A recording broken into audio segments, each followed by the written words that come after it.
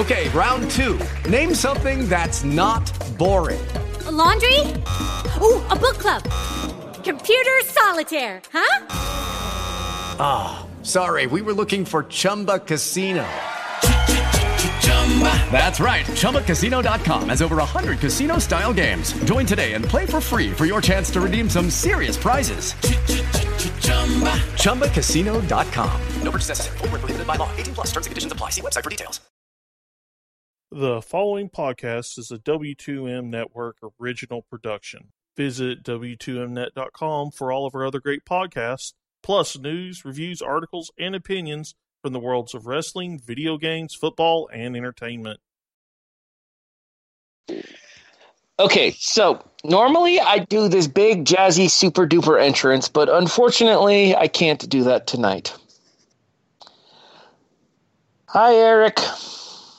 Yeah, between all this weather screwing with pretty much everybody and this weekend's games, which, yeah, about those, Harry. My name is Harry Broadhurst, and I am a Buffalo Bills fan. My team lost to Erik's Jacksonville Jaguars on Wild Card Sunday. I hereby hope they get their asses handed to them by the Steelers this weekend. I'm giving that a 50-50 shot any given Sunday, but I'll take it.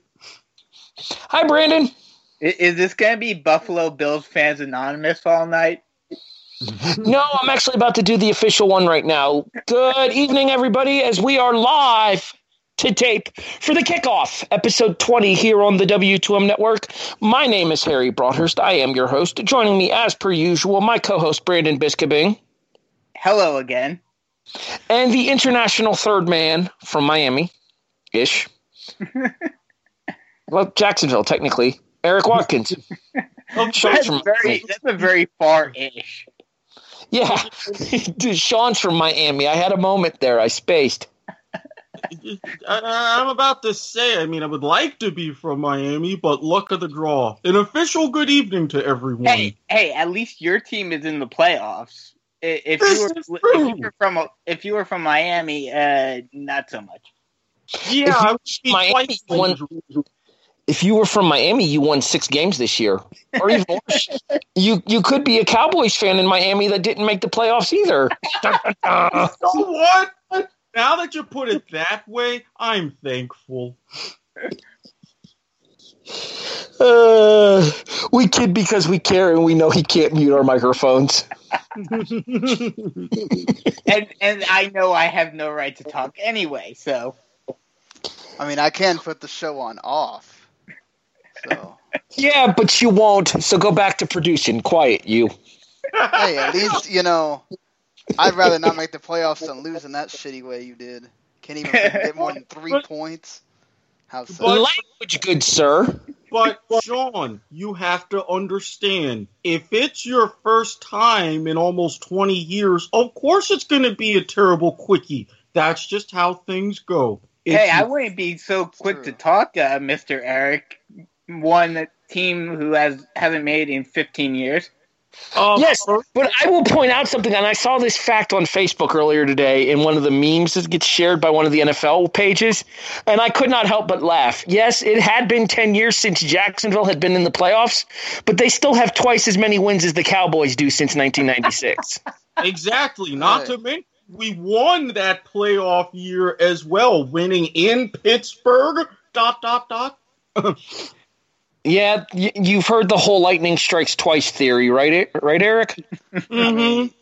You probably had a much better quarterback back then as well. David Garrard, so yes and no. No, they did not have a better quarterback. He could throw more, I'd say better Garrard than Bortles. I'd say Garrard and Bortles are about a wash. Exactly. Yeah. So Bortles is better running, but... Yeah, we went there, won, and held tough in New England that year. I'm just saying. And I'm saying that this year that's not happening because this Pittsburgh team is loaded with weapons. We'll get to predictions a little bit later on in the show. We do have other matters of business to attend to. And our first matter of business, as it always is here on the Kickoff, it's time for Studs and Duds. I almost feel like I have to give an honorary stud to the entire team of the Jacksonville Jaguars, but specifically that defense. Defense wins championships. That wasn't so much Buffalo playing bad. That was Jacksonville playing well, because Tyrod Taylor actually had a pretty good game until he got hit with a dirty tackle at the end of it. Yeah, even I looked at that, and I'm like, Fowler might be in a little bit of trouble for that one. That was kind of bad. That being said, though, this is a Jacksonville defense that, despite Saxonville not running wild like you claimed they would, they only got to Taylor twice, held our running game in check, held our receivers to minimal gains and very little YAC, and held our offense to only 3 points. Yeah, I would say that would account for Saxonville, but I do have to give Buffalo credit because how you held Fournette in check, and not to mention Bortles statistics, that was painful. 86 yards passing for Blake Bortles. And 87 yards rushing. Let me just say one thing to Erik real quick. You better hope Bortles gets his act together when it comes to the weather because, he was not doing very well with those passes into the wind. No, that's what kind of gets me nervous, especially not just the fact that it's cold at Heinz Field, but the winds notoriously swirl. That could lead to a very ugly day. Erik? Yes? My girlfriend happens to live just outside of the city. She's going to the game if she feels better. 25 and snow on Sunday. Alrighty. Crap. Erik will start preparing the Jacksonville epitaph for next week's episode, but for now, let's get into the actuality of studs and duds here. Let's start with Erik. Yeah, my stud, even with the Jaguars' wonderful performance, there was another, you could say, prettier game that happened just a short time later, which there wasn't a lot of hype, there wasn't a lot of buzz, and I could understand exactly why. But come halftime, the brand new Flying Hawaiian, Tua Tagovailoa, comes in and says, "Here, Coach Saban, let me get you another national championship." First of all, try saying that name 5 times fast. Second of all, that's a no. Continue. No way. That's why everybody called him Tua, and I'm going to call him Tua. Granted, he's no Kaipo, but still. We'll talk a little bit more about this game here in a few moments because I have something to say about it as well. That being said, Brandon, you're up for stud. My stud for the week is Derrick Henry in leading the Titans to that crazy come-from-behind win against Kansas City. 156 yards rushing and the big big go-ahead, well, not quite go-ahead, but the second-to-last touchdown before the end of the game. A 35-yard rush to begin the fourth quarter and really put the momentum squarely in the hands of Tennessee, which led them to gain the win at the end.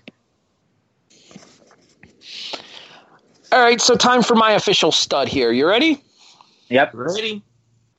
23 completions, 33 attempts. 376 yards, his 6th 300-yard passing game in the postseason. 2 touchdowns and an interception. That would be a certain... He's 38 years old. That would be a certain quarterback from the Big Easy. It would be a certain quarterback from the Big Easy. My stud this week, yet again for I believe the third time this year, is the ageless wonder himself, Drew Brees. There's all this talk about how Tom Brady is doing all these amazing things at the age of 40. And yes, I hate to admit it, but he has. But at the same time, let's not overlook the accomplishments of Brees at the age of 38 down in the Big Easy as well. That would be an actually interesting Super Bowl matchup, the duel of the ageless wonders. Yeah, the question is can the NFC South not choke a second time in a row? Yeah, that going up in Minnesota, don't you know? That could be trouble. I feel like there's a coach reference here. Rest in peace, Jerry Van Dyke, while we're at it. But no, I feel like there's an upset brewing here. I genuinely feel that way. There is an upset brewing here. I could see it. Possible. I got to give it a possibility. To Minnesota, granted, the Vikings have everything to play for with the Super Bowl being at home this year. But this is a Minnesota team that is loaded with weapons. Yeah, especially the modern incarnation of that Purple People Eaters defense. But the firepower on this New Orleans offense is scary. Breeze, Kamara, Ingram, Fleener, Thomas, Ginn. Mm-hmm. There are weapons all over the field. The question will be can the New Orleans defense stand up? Because they did allow 26 to Carolina in this wild card game. In my opinion, the best wild card game of the weekend. Oh, hands down. Hands down. The Tennessee-Kansas City game was interesting for the shock factor of it all, specifically Kansas City blowing the 21-3 lead. Jacksonville-Buffalo was the game with the most rooting interest on this show for obvious reasons. And also it was just a fun, old-school defensive game. And then the Atlanta-Los Angeles game, which, by the way, Eric, there is some crow to be eaten there. I got to break out the garlic pepper again. Damn you, Falcons. We both called it. We said the experience factor or lack thereof for LA would bite them in the butt. It's exactly what Brandon just said. I trust an experienced Matt Ryan over an inexperienced Jared Goff in the postseason. And now we're going to find out this weekend if the same thing holds true when it comes to the divisional finals in all four games. We'll talk about those in a few moments. Let's go ahead and flip the script here and move over to our duds for the weekend. Erik? Speaking of wild card games, speaking of performances, speaking of comebacks. Dun, dun, dun. Dramatic reverb. If you are in a position when you have a double-digit lead, and I have seen this happen on multiple occasions just as the calendar flipped to 2018, you don't go conservative. You know your strengths. You ram it down the other team's throat because it's win or go home. One Andy Reid. You have a Rookie of the Year caliber running back. You have a very capable quarterback. You have a dynamic wide receiver. Why do you all of a sudden go conservative offense just because you have a 3-score lead at home? Look what happens. Andy Reid, you did it again, and therefore you are my dud. I saw an interesting fact on one of those, like I said, that NFL memes thing on Facebook. And if you guys aren't following it, then I highly recommend that you do so. There have been ones that I don't like on there, but there have been a couple of really good informative ones as well. And one of the ones this week that they posted after the wildcard games is there have been 4 18-plus point leads blown in the postseason. Andy Reid has 2 of them. Yep. The rest of the National Football League ever has 2. Yeah. That should just tell you pretty much everything you need to know right there. Well, I'm going to stick on the same game, same team, just flip the script. And my dud for the week is the Kansas City Chiefs defense in the second half just absolutely going from being a very solid defense, only allowing 3 points in the first half, to suddenly allowing this debacle where they give up, 21 points, or 19 points, in the second half, and thus losing the game for the Chiefs. See, that's just as much on the offense as it is the defense, though. You can't go scoreless in the second half and expect to do that. I'll agree with that, but, I still think an 18-point lead should be safe, with a competent defense. Well, I guess that depends on your definition of competent as well. Yeah, and even then, if you see a team that's coming back, the best way to control that, you control the ball. You have I agree with that. Long, sustained drives. So, I'm actually going to talk about the game that Erik discussed for his stud. And I'm going to mention the fact that apparently choking away second half leads is a big thing in Georgia this time of year. Although technically the game was in Georgia, so this holds. Yep, this was in Atlanta. Bulldogs. Why? Why? Why? Live by the comeback, die by the comeback. The one time in my life I found myself rooting for you guys, and you let me down. 13-3, 20-10. What do these numbers have in common, Erik? They were the score when Georgia had the lead in the second half of the championship game. 26-23. What does that score mean to you? That was the final score after the tremendous throw by my stud in overtime, which was against terrible coverage. Yet again, I reiterate, why? Congratulations, Georgia, you lead-blowing jackasses. You are officially my dud for the week. Oh, and think of it this way. You get to go through this all over again next year. Yeah, but next year we at least have a somewhat competent coach to help with that. True, but imagine if the SEC championship game, Georgia-Alabama in Atlanta, the rematch? I don't know that Georgia's coming out of the East. I think they are, but... So do I. Florida ain't going to be a 4-7 program next year. I'm going to tell you that right They're now. not going to be 4-7, but... No, you're going to be the nice, mediocre 6-6-ish, thereabouts. Maybe I'll give them 8-4. I hope Clemson bitch slaps you. Well, they've already done it twice, so wow. Kind of used to that for the time being. All right, so let's go ahead and move out of studs and duds, and let's get into our weekly news segment here on the Kickoff. So, that happened. And Brandon, since you're the one that brought this to my attention, I'm going to let you go ahead and go first with this.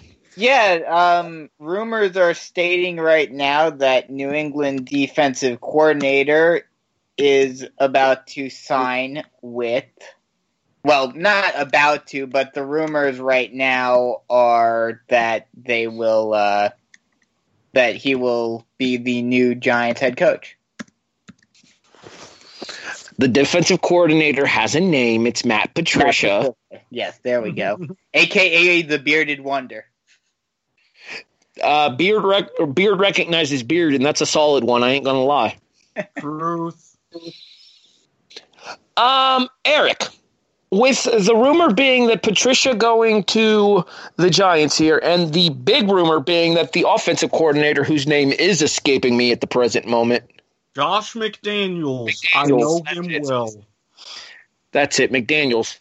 Possibly going to Detroit in the offseason. Does this lend any more credence to the conversation we had last week about this being the end for Belichick in New England? I absolutely think so. Now, I'm a little bit iffy on them actually winning the Super Bowl this year, but if they do steamroll Tennessee Saturday night, which I believe they will, that will loan a bit more confidence to that. And I think that winning the title would be an even bigger motivating factor than it already is. Because if Belichick gets another ring, he's just going to ride out into the sunset, come on down to Florida and play golf. He'll just be done. He's already making his exit strategy and pretty much laying waste to the on-field product of the organization. So they'll just finish the job. Brandon, your thoughts on Matt Patricia possibly being your coach? I mean, I'm certainly okay with it. The Giants have done well with defensive-minded coaches in the past. What? Jim Fossil comes to mind. Exactly. Even Tom Coughlin, while he was more of an offensive-minded coach, he did have a solid defensive game plan, albeit Steve Spagnuolo certainly helped, and I'm hoping that Spagnuolo stays on as the defensive coordinator with whoever they sign as the head coach. But, I mean, two defensive minds, maybe get some help on the defensive line and in the linebacker core in the offseason with the draft and everything. I think this team can be a solid team. I mean, they're going to have some work cut out for them, especially with the new system and everything, but I think they'll certainly do better than they did this year, that's for sure. Yeah, I don't think this is a 3-win team. No. Certainly should not be. There was a combination of poor coaching decisions. Again, you guys stepped in McAdoodoo. And injuries to arguably the best wide receiver in the NFL and some of the better defensive players in the NFL as well. And basically their entire wide receiver core was destroyed because not only did OBJ go down, Brandon Marshall also went down. Let's also not forget, too, the relative underperformance of one of the people who is widely considered to be one of the best defensive linemen in the NFL in Jason Pierre-Paul this year. Yes. So there were a lot of things that went into the very craptastic season of the Giants. I don't think this is going to be a 3-win team next year. The question is whether or not you guys will have the firepower to turn it completely around, and I think a lot of that's going to depend on what happens with your quarterback situation. I don't think they're going to – I mean, in terms of the quarterback situation, I think as long as Eli is healthy and everything, I think it's his job to lose. I don't think they should be going down the path. Although I think Eli would be much more mature than Tom Brady is. But, I think that it's Eli's job until he says, I'm willing to step aside. Well, I mean, it was pretty much benching Eli that cost Ben McAdoo his job. Well, exactly. So you got to think that the management for the Giants is firmly on the side of Eli Manning. The question is whether or not Eli Manning still feels that way and is willing to stick around to find out, because there will be other opportunities for Eli. I think as long as they sign a head coach early enough and they sit Eli down with the head coach and say, it's your job to lose. We may or may not sign a quarterback early on in the draft, but if we do, it's mostly just so that he can sit and learn. It's still your job to lose, or it's still your job until, for however long you want. As long as they say that, I think he stays. All right, so let's go ahead and move on here from conversations of coaching, and we'll get more and more on the coaching carousel during the offseason when there's less and less on-field product to talk about. But ESPN has released their Way Too Early Top 25 for 2018. And I'm going to read off the top 10 to you guys, and I want to know if there's anything that stands out to you as you strongly agree or disagree one way or another here. Okay. Number 1 is Alabama. I don't think that can be argued. No. Number 2 is Clemson, which I find is a curious choice. It doesn't really surprise me. Given this year and given their schedule, especially the ACC, I can make a case for that. I can. Much of the Tigers' offense returns in 2018. One burning question. Credit Mark Schlabach, ESPN senior writer. Schleret? Schlabach, not Stink. Oh, okay. Not the former Denver offensive lineman. Oh, okay. One burning question. Can Kelly Bryant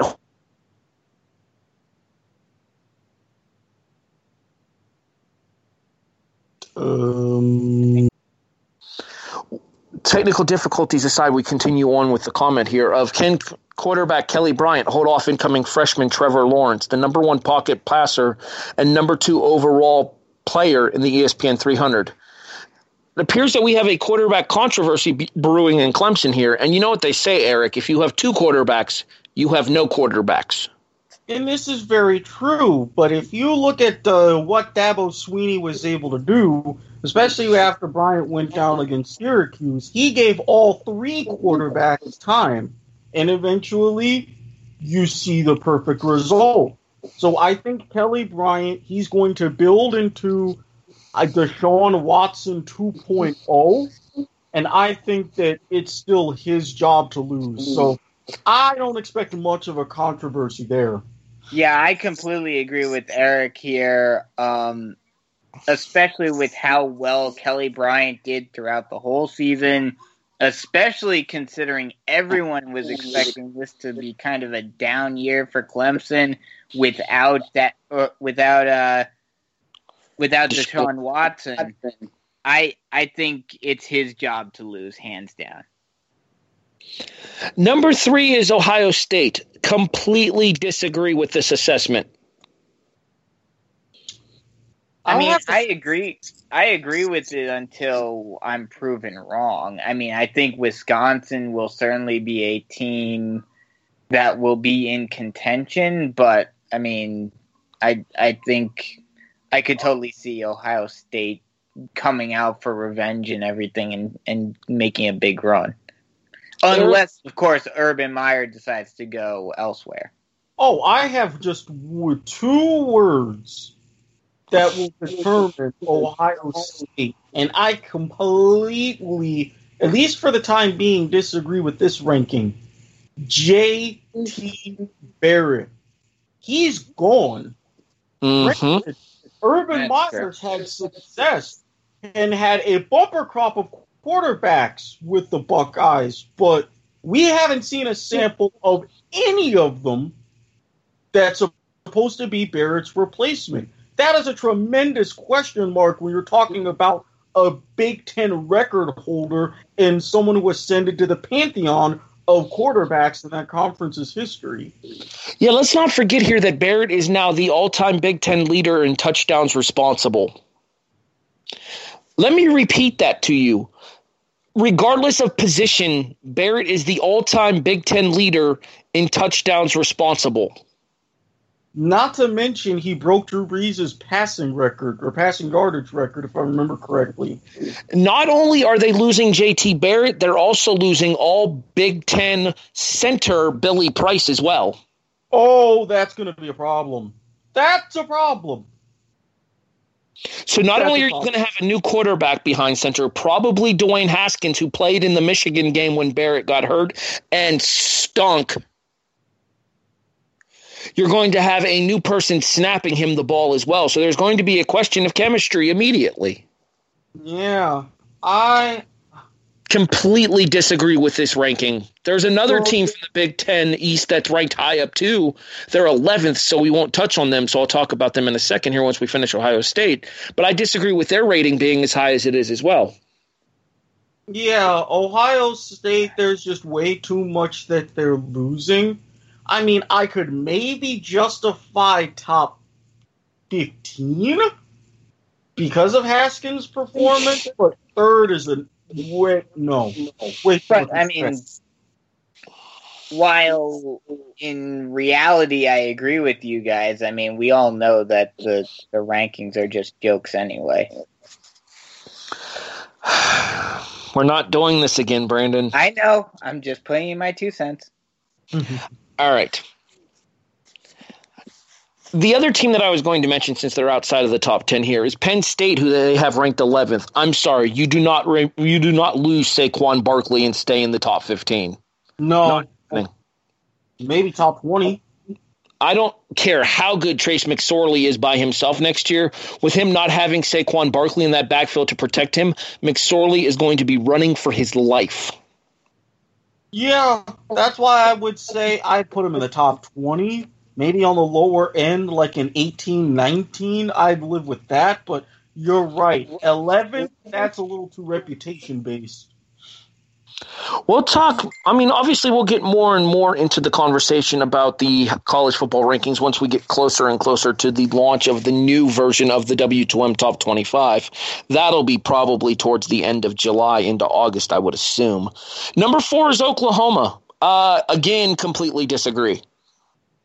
No Baker Mayfield. They have Kyler Murray taking over as the starting quarterback, the former Texas A&M Aggie.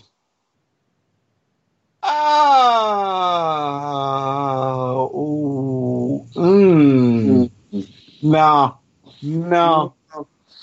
It worked for TCU with Kenny Hill. Yeah, but at the same time, Kenny Hill was also starting at TCU before he decided to transfer. Or starting at A&M, before he decided to transfer. You saw flashes of his talent. That's where he earned the nickname Kenny Trill after Johnny Football left. Brandon, number 5 is Georgia. Yeah, that one, I certainly think that they're going to be a threat. I definitely think the SEC championship game is going to be at Alabama, Georgia next year. Not sure if they're going to do what they did this year and put both of them in regardless. But, I certainly think that's going to be the SEC championship game next year. Here's the big question for Georgia, Erik. Losing both of their running backs, are DeAndre Swift and Elijah Holyfield, the son of the champ, ready to step up and replace Nick Chubb and Sony Michel? Those are tremendously big shoes to fill. Once we get to the G-Day game, I hope there's going to be at least some sort of flashes to where we can get an early idea, but it's losing such a prolific duo. I don't think they're going to match those expectations early on. And now that Jake Fromm is going to be the guy as a sophomore, there's going to be more pressure on him in 2018. Maybe. I mentioned the fact that the incoming quarterback at Clemson was the number 2 player in the ESPN 300. Incoming quarterback at Georgia, Justin Fields, is the number 1 overall player in the ESPN 300. So I wouldn't say that job is guaranteed to Jake Fromm just yet. Well, I wouldn't say it's guaranteed, but I would put him as the odds-on favorite. I would agree with that. Yeah. We talked about these guys last week, and I stand by their statement here, especially given the fact that their schedule allows for relatively easy terms until they get to the Big Ten. That would once again be Wisconsin. The only real big loss is the tight end Troy Fumagalli. They're really going running to be back Jonathan Taylor and quarterback Alex Hornibrook will be back. They're really going to be playing for revenge next season because after what happened in a certain game that shall not be named on this podcast, they feel like they feel like they were snubbed by the committee. So I really think they're going to step up and try to do everything they can to non-conference blow everybody out of the water and kind of repeat what they did in the Big Ten. And really, looking at the chaos that is the Big Ten East, I think Wisconsin, if you put a gun to my head right now, I would pick them to win the Big Ten next year. Interesting notification here at the bottom of the Wisconsin write-up, though, is the fact that the Big Ten schedule is significantly tougher for Wisconsin this year. Well, I'm still picking Wisconsin to win the Big East West, or the Big Ten West, rather. Let me run this by you, Brandon, before you say that for a fact. You ready? Okay. At Iowa, that is a hellish place to play. Ask Ohio State. They'll tell you. True. At the Big House. Okay. At Northwestern, they're in division rivalry game. Mm-hmm. And they have to go to Happy Valley as well. I mean, yeah, it's going to be a tough schedule, but I think they have the quality of team to do it. And I think they could, at the very least, split those 4 games. Now, granted, it would knock them out of playoff contention, but that could still create a little bit of a mess in the Big Ten, because you'll even look at the Big Ten West between the likes of Michigan State, Penn State, Michigan. East. If Ohio State has a down year, that Big Ten East is up for grabs. And who's to say that Wisconsin doesn't set up a rematch, goes to Indianapolis, and handles business? Yeah. Number 7 is the University of Miami at Florida. Erik, you're the one in the know here. What are your thoughts on this team looking forward to next season? I think that we've got a lot more chemistry. We're not losing too many big players, and I actually saw the documentary 89 Blocks that features wide receiver Jeff Williams and how he did his senior season in high school. Major contributor. 7, I can understand. If they can keep everything together and not tail off towards the end of the season, with what CMR has built, they can live up to that. Key losses are Mark Walton and Braxton Berrios. Berrios is going to be more of a loss because of his versatility. Well, not to mention you guys barely had Walton for the second half of the season. Exactly. So with him, that's not going to be a major factor, but the Berrios loss is.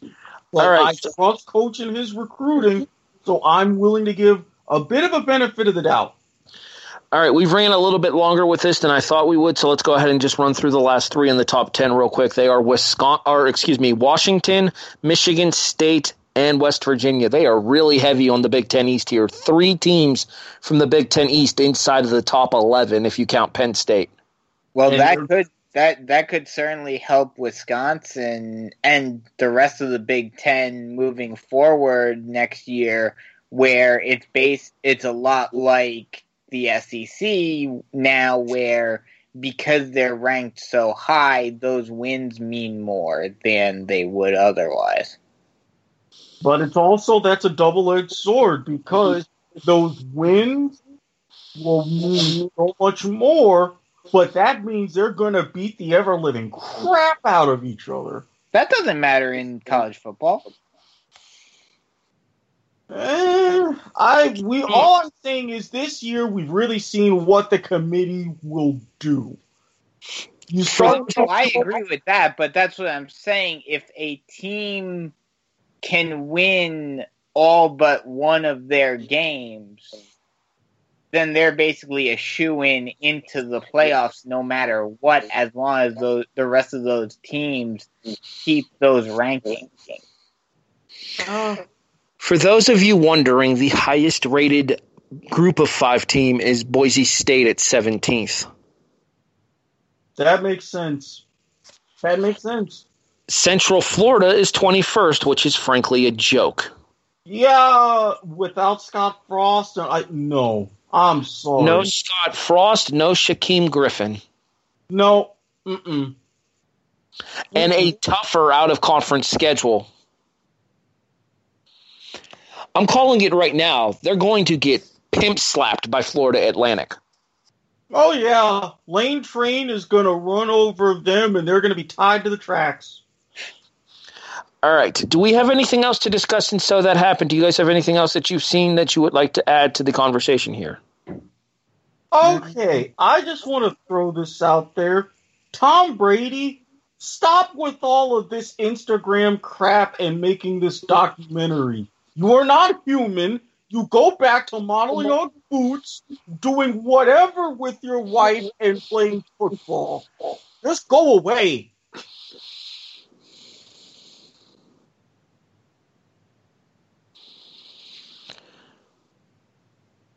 How very thorough of you.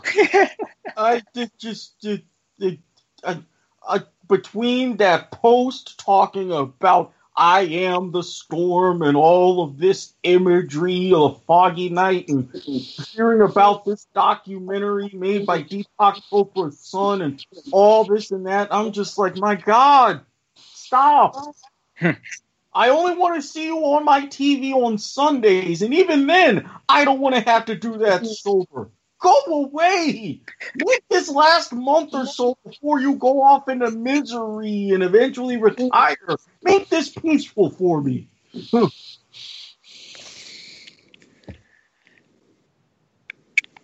Brandon, anything else to add? No, I don't think I have anything else to add. I feel like we're officially... Actually, yes, I do. Just a quick shout out to UCF for doing exactly what I've been saying this whole time.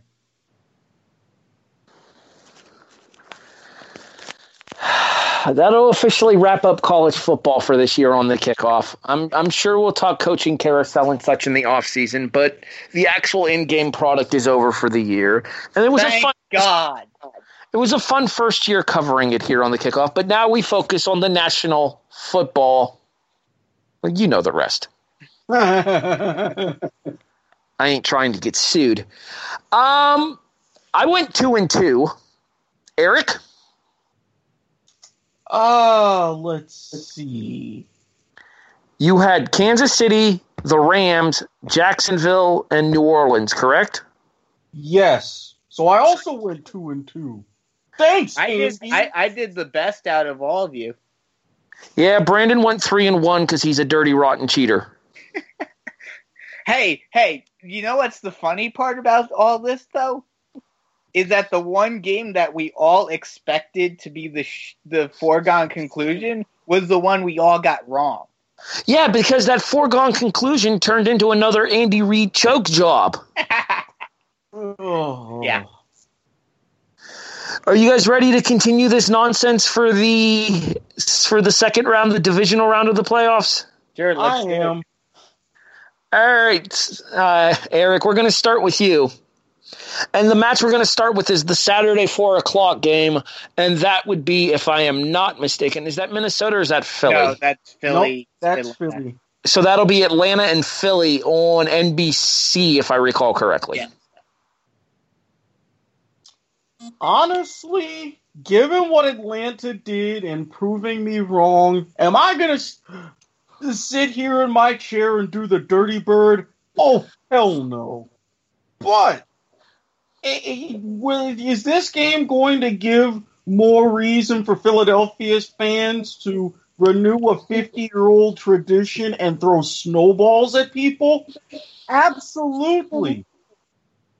I think Matt Ryan, Devontae Freeman, and this offense, they're really going to be able to control the game, and this is where Eagles fans and the Eagles team are really going to miss Carson Wentz. As good as Nick Foles is, especially in the regular season, he doesn't quite show up come January and February.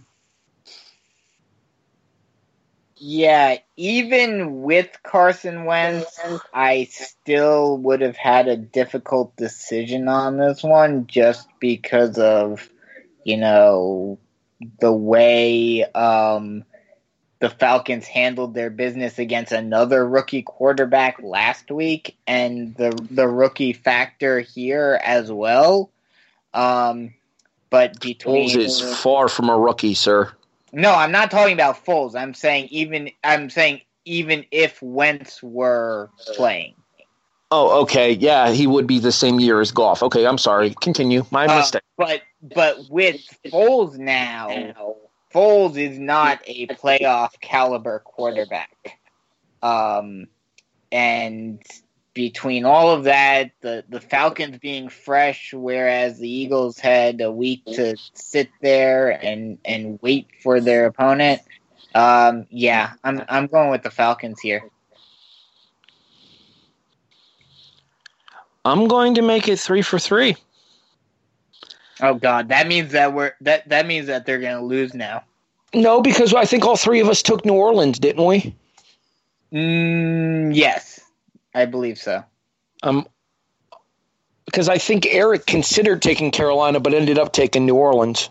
Yeah, I thought about it, but I said Carolina did not have the momentum going into that game, and I trusted New Orleans. Okay, never mind. And we did all take one that did end up coming right. I'm going to disagree with your reasoning here, Brandon, because I feel like Carson Wentz would be much better prepared into this game than Jared Goff was for Atlanta, because Carson Wentz would have had the extra week to prepare for facing Atlanta. I'll agree with that, but I still think that the rookie factor and the pressure factor of the playoffs would kick in. There was no part of this year where Carson Wentz looked like he was having any kind of difficulty with that Philadelphia offense, though. True, but we've seen it in the past, and we saw it last week with Goff. That being said, Matt, especially as a rookie quarterback, the pressure gets amped up in the playoffs, and it affects it. That being said, Matt Ryan's nickname's Matty Ice for a reason. Unless it's a Super Bowl game, that dude is on. Mm-hmm. And I see no reason to feel otherwise against an admittedly much better Philadelphia defense than Rams defense.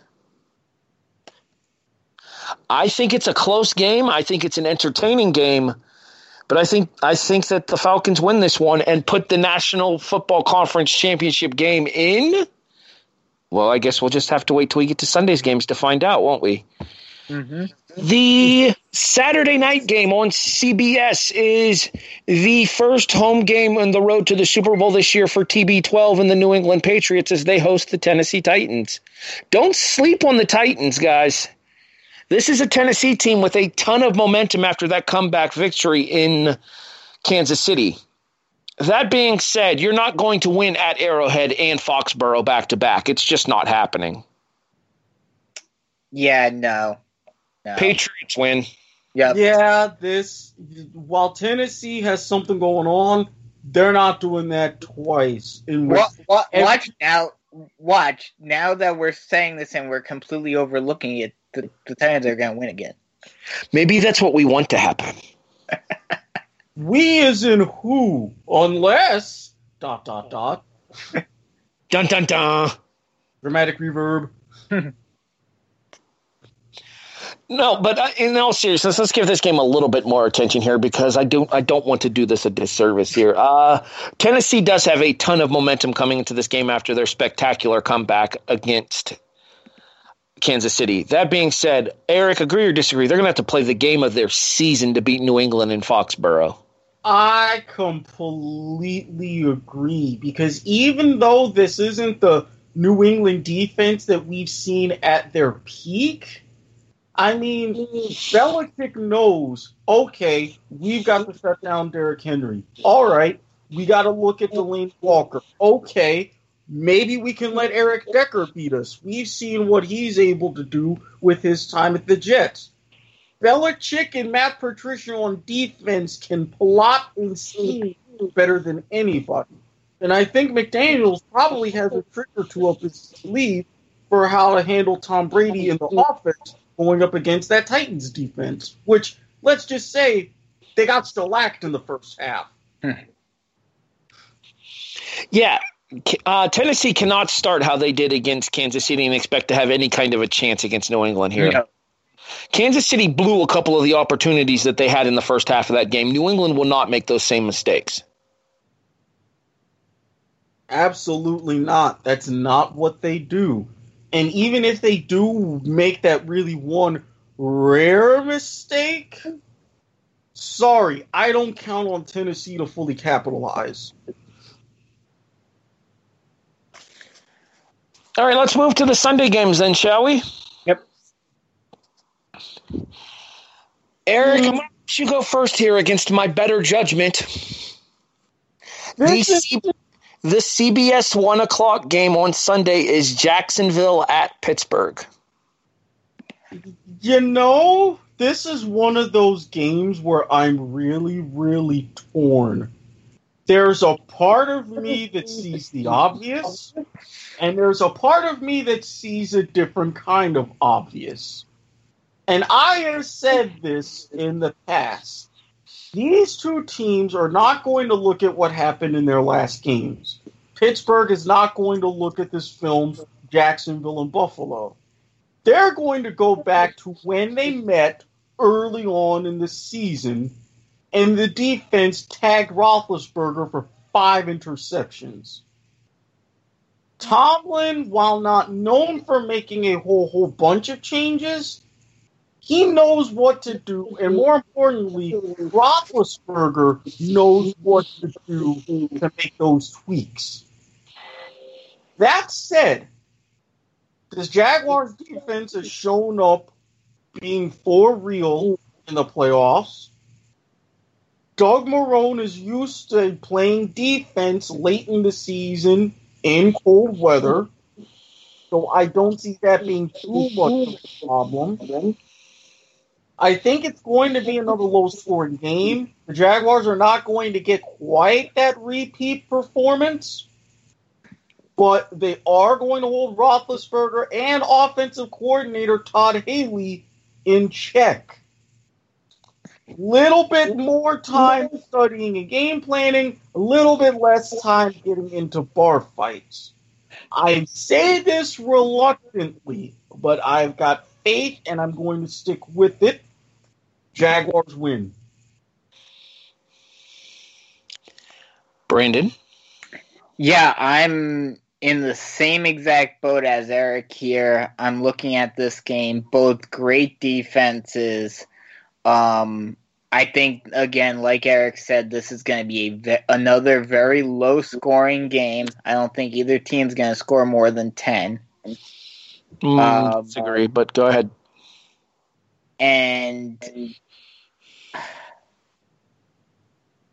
I want to say the Jaguars are going to win this game, but I think the key, and I know they're going to work on it throughout practice this whole week, but especially being in the Steel City and everything, and colder weather, with how Bortles was playing last week in warmer weather, albeit it was windy, yes, but he was not doing very well on his throws this past week against Buffalo. I'm going to say that the Steelers just edge out a nail-biter. I kind of gave away my prediction for this match a little bit earlier in the show, but I'm going to go ahead and go into more in-depth reasons right now. Yes, Jacksonville went into Pittsburgh in Week 5 and dominated the Steelers, but this was a Steelers team that had not yet found their footing. True. This was a Steelers team that at the time of that Jacksonville loss, I believe was 2-3 after that game. Mm-hmm. Or, excuse me, 3-2 after that game, and then proceeded to lose one game the rest of the season. Also true. This is a Ben Roethlisberger that is much more comfortable with his not playing like a rookie receiver, Juju Smith-Schuster, a Le'Veon Bell who will be well rested, and an Antonio Brown who, from everything I have heard, will be cleared and ready to go come Sunday. This is a Jacksonville offense who sputtered horribly against Buffalo this past Sunday, and Pittsburgh's defense is way better than Buffalo's is this year. Mm-hmm. Oh, I will contend that with one wild card.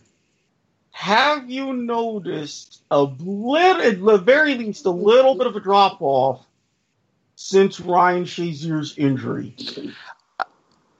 I will agree with that. However, I think the Shazier factor actually plays a role on Sunday because I believe Shazier will be at the game. Oh, just I would hope so. Right up in the booth, waving his terrible towel. They're going to want to put on. Not exactly, sir.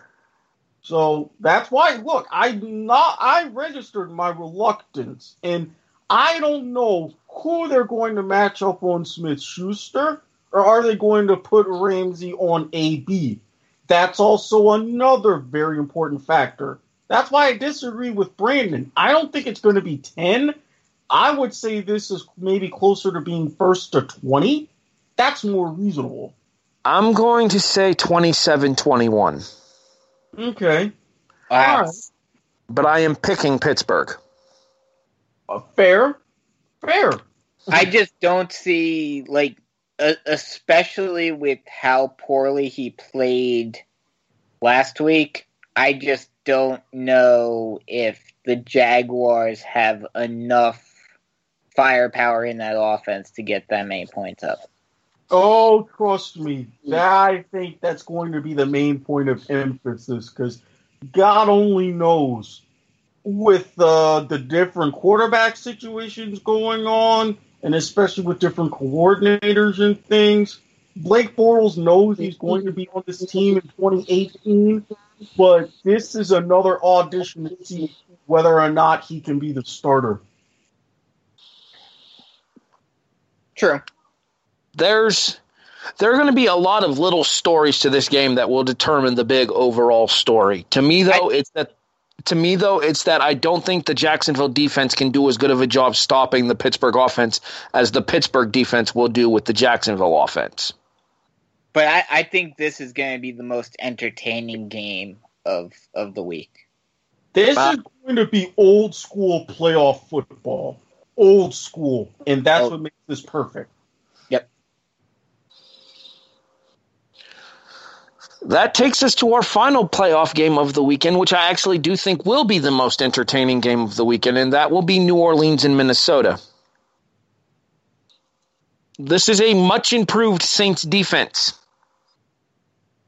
And as I mentioned, this is a Saints offense loaded with firepower. Powder? Sure, let's go with it. Loaded with fire powder. Why not? And now, I will say this much. Minnesota has been the top-ranked defense in the NFL this season, and for good reason. The Purple People Eaters are back in Minnesota, no doubt in my mind. Mm-hmm. But this is Drew Brees in a postseason game. You do not hold Drew Brees in a postseason game in check. It can't be done. I trust Drew Brees way more than I trust Case Keenum. The NFC Championship game is in Nolans next week as the Saints take down the Vikings. I'm going to have to disagree with you on that one. The thing with Case Keenum, and there's already reports, if offensive coordinator Pat Shurmur takes a head coaching job, Case Keenum may go with them. He's gotten on such a level of comfort, such a level of trust. Now, keep in mind, they don't even have and haven't had their best running back. They've been able to, thanks to guys like Jerick McKinnon, piece together a fairly decent running game. And with a deep threat in Stephon Diggs, and a Wes Welker, Danny Amendola type, down the middle threat, slot receiver-ish, and Adam Thielen, I think that Case Keenum is going to get a little bit of early momentum, and that could help see him through. Because I trust not just the Purple People Leaders, but that front seven. Yes, they may be able to not put Drew Brees in check, but you've got to think they can at least slow down Alvin Kamara and Mark Ingram. And if you can slow them down and put the pressure on Drew Brees, that's really going to show whether or not he is an ageless wonder. I think Minnesota takes this one in another close one. Brandon, you're the tiebreaker here. Yeah, I mean, you make a lot of good points, Erik. I think this game definitely has the most storylines in terms of, the Vikings are trying to keep the dream alive of playing in their home stadium for the Super Bowl, the Saints with Drew Brees and being the ageless wonder, all of that. But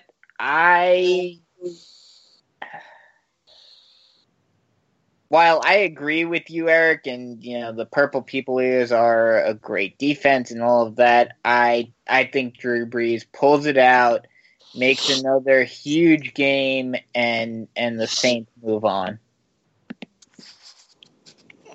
All right, so if we're in agreement, Brandon, that means we both think that the NFC title game is in New Orleans. The NFC title game is in New Orleans, and the AFC title game is in New England. Yes. That would have to make Brady versus Brees the favorite for both of us, wouldn't it? Given that they're the home teams for those respective games. Oh yes, definitely. Erik, you have the AFC Conference Championship game in New England as well, but you have Jacksonville as the challenger, and then you have the NFC title game in Minnesota. I stuck with that at the beginning of the playoffs. I'm sticking with it now. I mean, I know it would be an easier ride to the title game and to the Super Bowl for Tom Brady, especially the fact that this may be the last run of the triumvirate. In Minnesota, they've had conversations, and they've admitted they've had conversations about being the first team ever to host the Super Bowl. I just hope that they can keep it together long enough and not cave under their own pressure.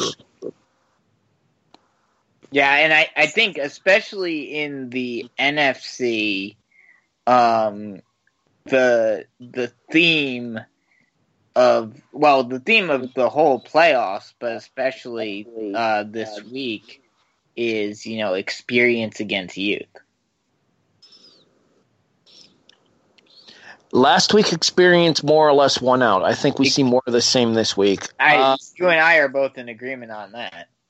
I like Marcus Mariota, but he's not ready to go into Foxborough in January. No.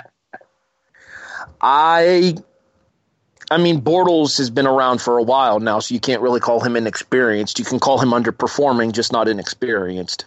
True. Case Keenum, I think, is the deciding factor here. I think Drew Brees outplays Case Keenum on Sunday. Yeah. Nick Foles and Matt Ryan there, you got to go with the playoff experience of Matt Ryan there. Yep. Especially the fact that Atlanta has cemented, win or lose in Philadelphia, the Super Bowl hangover is over. Mm-hmm. They want another crack at it. And they very specifically and very impressively put the Rams in their place on Saturday night. Yes, they did. I feel like we should have more to talk about, but we really don't. And this is the problem with these end-of-year shows. There's not a whole lot to discuss. Mm-hmm. Yes, we talked a lot, so that happened, so... Yes, this is the time where it's all about coordinators and coaches being hired and fired as the calendar turns from playoffs to hockey to basketball and pitchers and catchers. First of all, playoffs! So nobody had done it this week, so I figured I had to. We're getting down to it being very serious now, gentlemen. There are only 8 teams left in the running for the title. Yep. I do want to bring up this thing about just to show the difference between the teams when they played week 1. Sam Bradford was the quarterback. The Saints were putting Adrian Peterson out there. And Kobe Fleener was the lead receiver. So 2 very different teams that you're looking at now with the duo of running backs that were not there for the Saints. And then, of course, Keenum's the quarterback now for the Vikings. Kerr was there. He just hadn't been established yet. I think Ingram was injured, was he not? Yeah, I'm just saying both of them were not factors in that game is what I mean. Will you be making your picks on football to the max this weekend, Sean?